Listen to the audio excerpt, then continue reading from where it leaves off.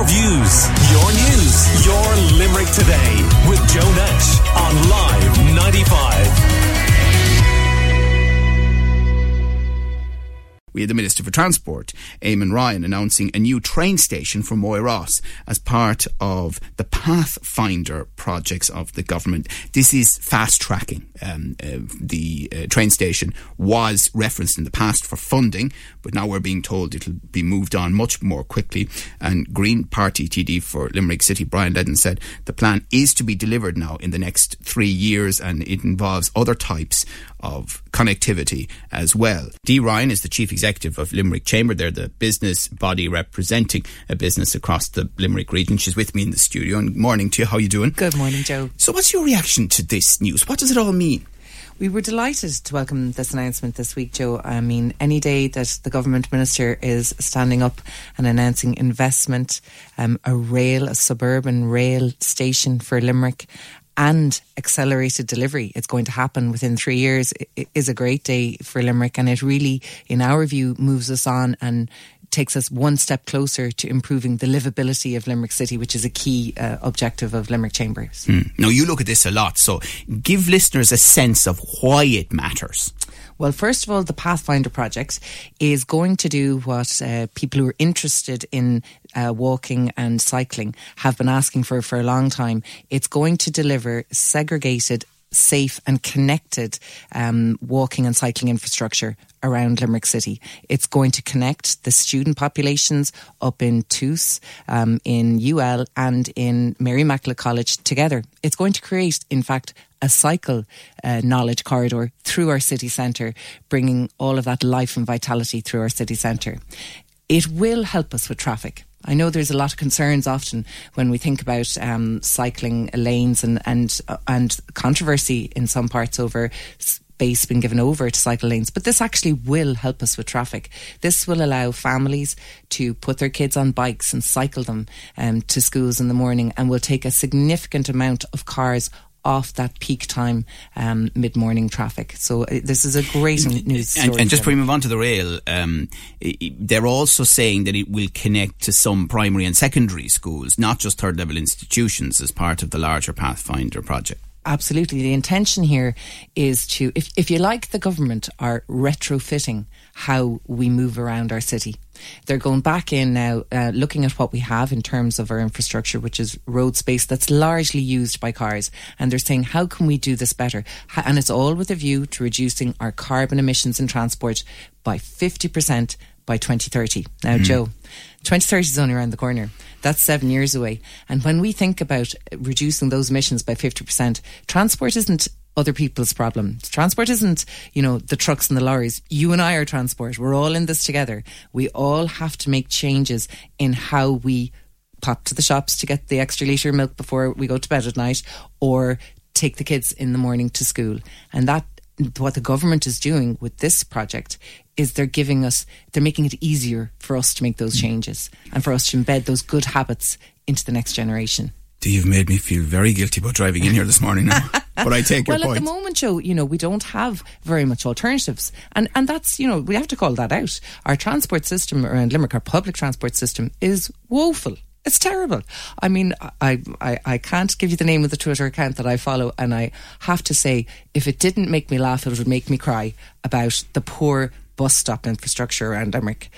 But this announcement with the accelerated timeline is really the first, you would have said, where the rubber meets the road, where the rail hits the track in terms of delivery of real change for us. Now, in his comments, Brian Ledden, Green TD for Limerick City, about this, said the growth of the city will be underpinned by rail infrastructure and development of sites near the new stations. Now, is there any evidence to support that concept of sites near the stations? Well, we absolutely. I mean, if you look all around us, we have examples of where, when we made connectivity better, we saw economic a business develop. I'm sure many of your listeners will be familiar with parts of London with their family members living over there, where when they get the announcement that there was a rail station coming, all of a sudden the value of your house went up. All of a sudden there was a Starbucks opening. All of a sudden there were more jobs coming to that area. this will allow business to prosper and flourish in the Coonagh Moyross area. Brian very eloquently articulated it as development, as transport-led development. That's a way of saying we're going to plan how you can get around the city first, and that'll make it easier for you to live here. I heard Ray and Paddy's contributions the other morning, and they were welcoming, but they're a little bit cautious about it. Lots of questions, and that's right and appropriate. You would expect that people are interrogating this carefully now, the potential of a railway investment into Moyross, and that they will have lots of questions. All of those need to be teased out, and we need to ensure that the location of the station is accessible for all of the different people who are living there now. So the students, the residents, the potential workers who may work in UPMC Medical Centre when it gets completed, but also people who will live there into the future. Wouldn't it be wonderful to see affordable and accessible housing coming up in that area? Yeah, we're chatting to Dee Ryan, who is the Chief Executive of Limerick Chamber, the business body, and that is absolutely true. Our two contributors earlier in the week, I think their biggest worry seemed to be that it might be something of a white elephant, that the rail station would be built and then it might be about bypassing Moyross or people getting on it to go outside Moyross, and what would happen in the other direction was their big worry. I understand, and I hear that, and listen, I think we're all a little bit plan announcement weary in Limerick. We've had an awful lot of them over the last 12 years. Why this announcement made me really optimistic and hopeful is the timeline for delivery. Now, as you know, Joe, we might have another, block your ears, all the politicians, we might have another 2 years left in the government. In order for these projects to be completed in 3 years' time, we're going to need to see significant movement on them. And we're seeing it already. To be fair, there's a number of Part 8s going through for the cycling infrastructure on the South Circular Road. The Twos to Limerick City one is completed. We've just seen the Anacotty to UL one, a Greenway piece go in. We're reaching out to all of our members in each of those schemes, asking them for their views on and their input into it.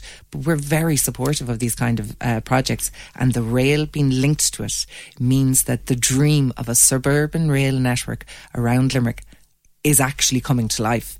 We wouldn't now. We're very ambitious, as all of our Limerick people are for Limerick. So we're welcoming the Moyross station, but we're saying don't stop there. Wouldn't it be wonderful if we could help solve Corbelly's traffic problem with a station in Corbally?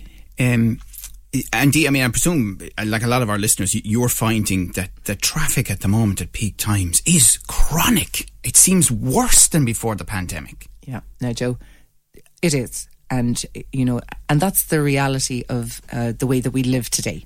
Unfortunately, as we were just saying, there aren't the public transport options or the cycling and walking transport options in place that will allow enough people to move out of cars to free up that flow. This investment by government should help us to get there. But, the reality is, Joe, and this is something that, some people are more, it's a fact that some people have gotten their head around sooner than others. Roads induce traffic. Not all roads will solve your traffic congestion problems. We need to be focused on the better, wider public transport options and investments that will help. But what about the Northern Ring Road and the issues on the Castletroy side, Dee? Yeah, and as I was listening to Ray, I heard him refer to, we don't want this instead of our road. Well, first of all, just to confirm that the Coonagh to Knocklashin Distributor Road, which is supported by government, is proceeding now. It has had a setback this year, unavoidable and regrettable, unfortunately. But the expectation with the local authority is that a new contractor should be on the ground there by next summer, and we should see the Coonagh to Knocklashin Distributor Road with its cycle lanes and better footpaths open and operational by summer 2024. So in advance, in fact, of this road, of this rail project. The rest of the road, I think that Ray was referring to, was the link that would come from there on through the back of Corbally and out over to UL. Look, Joe, when I think about that road, I think about Galway. Look at the amount of time, energy and money the community in Galway has invested. I mean, it's multiple millions, and the energy they've invested into trying to advance a road that is not supported by government. It's not supported by government policy. So, And you're saying that that's the same here? That's the exact same. The Northern Distributor Road. The Northern Distributor Road is not currently supported by government policy. So, So we need to, and forgive the pun here, park it. Well, you might put it like that, but I just would hate to see us go down the same road, forgive the pun again, as they did in Galway, and where we're spending decades of planning and money down the drain. We need workable solutions. We need rail. We need active travel. We do need a slip road at the Technology Park out in Castletroy. We do need to see the M7 better used, but we need to be working with government to deliver on these. And briefly on one other matter, we mentioned the Opera Centre, and you were talking about plans earlier and the 2030 plan, and that date has become iconic at this point in Limerick as we hurtle towards it. How concerned are you about the opera site now? Well, it was concerning to hear Minister of State Donovan's interview on your show last week. But what do I take from it? Two things I do take from it. Wonderful to hear that he's on top of his brief, to be that informed and aware of what the requirements are, because it is a significant investment for the revenue. So absolutely correct that he should be looking for efficiencies in the delivery of it. I was also took note of following your questioning, his assertion that they are committed to the project. They are committed to going into the Opera Centre, and that is obviously critical, because they will be an anchor tenant for the development. I'm just thinking and looking at my membership across the city and county, and we haven't seen a tremendous amount of people giving back space in buildings, and the majority of companies are working differently. So in large companies where they would have had desk space for 1,000, they have repurposed a lot of their space to allow for greater collaboration and meetings and discussion between their team members when they're in. They're not all in on the same day. You won't ever have 1,000 desks in use again in a building of that scale. But we haven't seen companies give back space. So I would be hopeful that if there is an efficiency to be found, let's find it.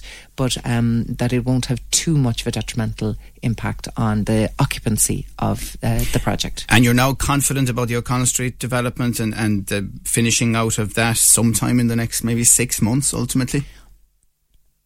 Yes, I would expect it'll be finished within the next 6 months, and just came off a project meeting yesterday with an update from the council on what will be in place in advance of Christmas and what the plans are to allow for free flow and access to the city centre over the Christmas period, and indeed to give people a sneak preview of how much of an improvement and enhancement to our public realm this major investment by the local authority into O'Connell Street will be. So really looking forward to welcoming people back into the city centre over the Christmas period, and giving them a chance to experience this better O'Connell Street. Okay, good to have you in the studio. Thank you very much for chatting to us this morning, and that is the Chief Executive of the business group, Limerick Chamber, Dee Ryan.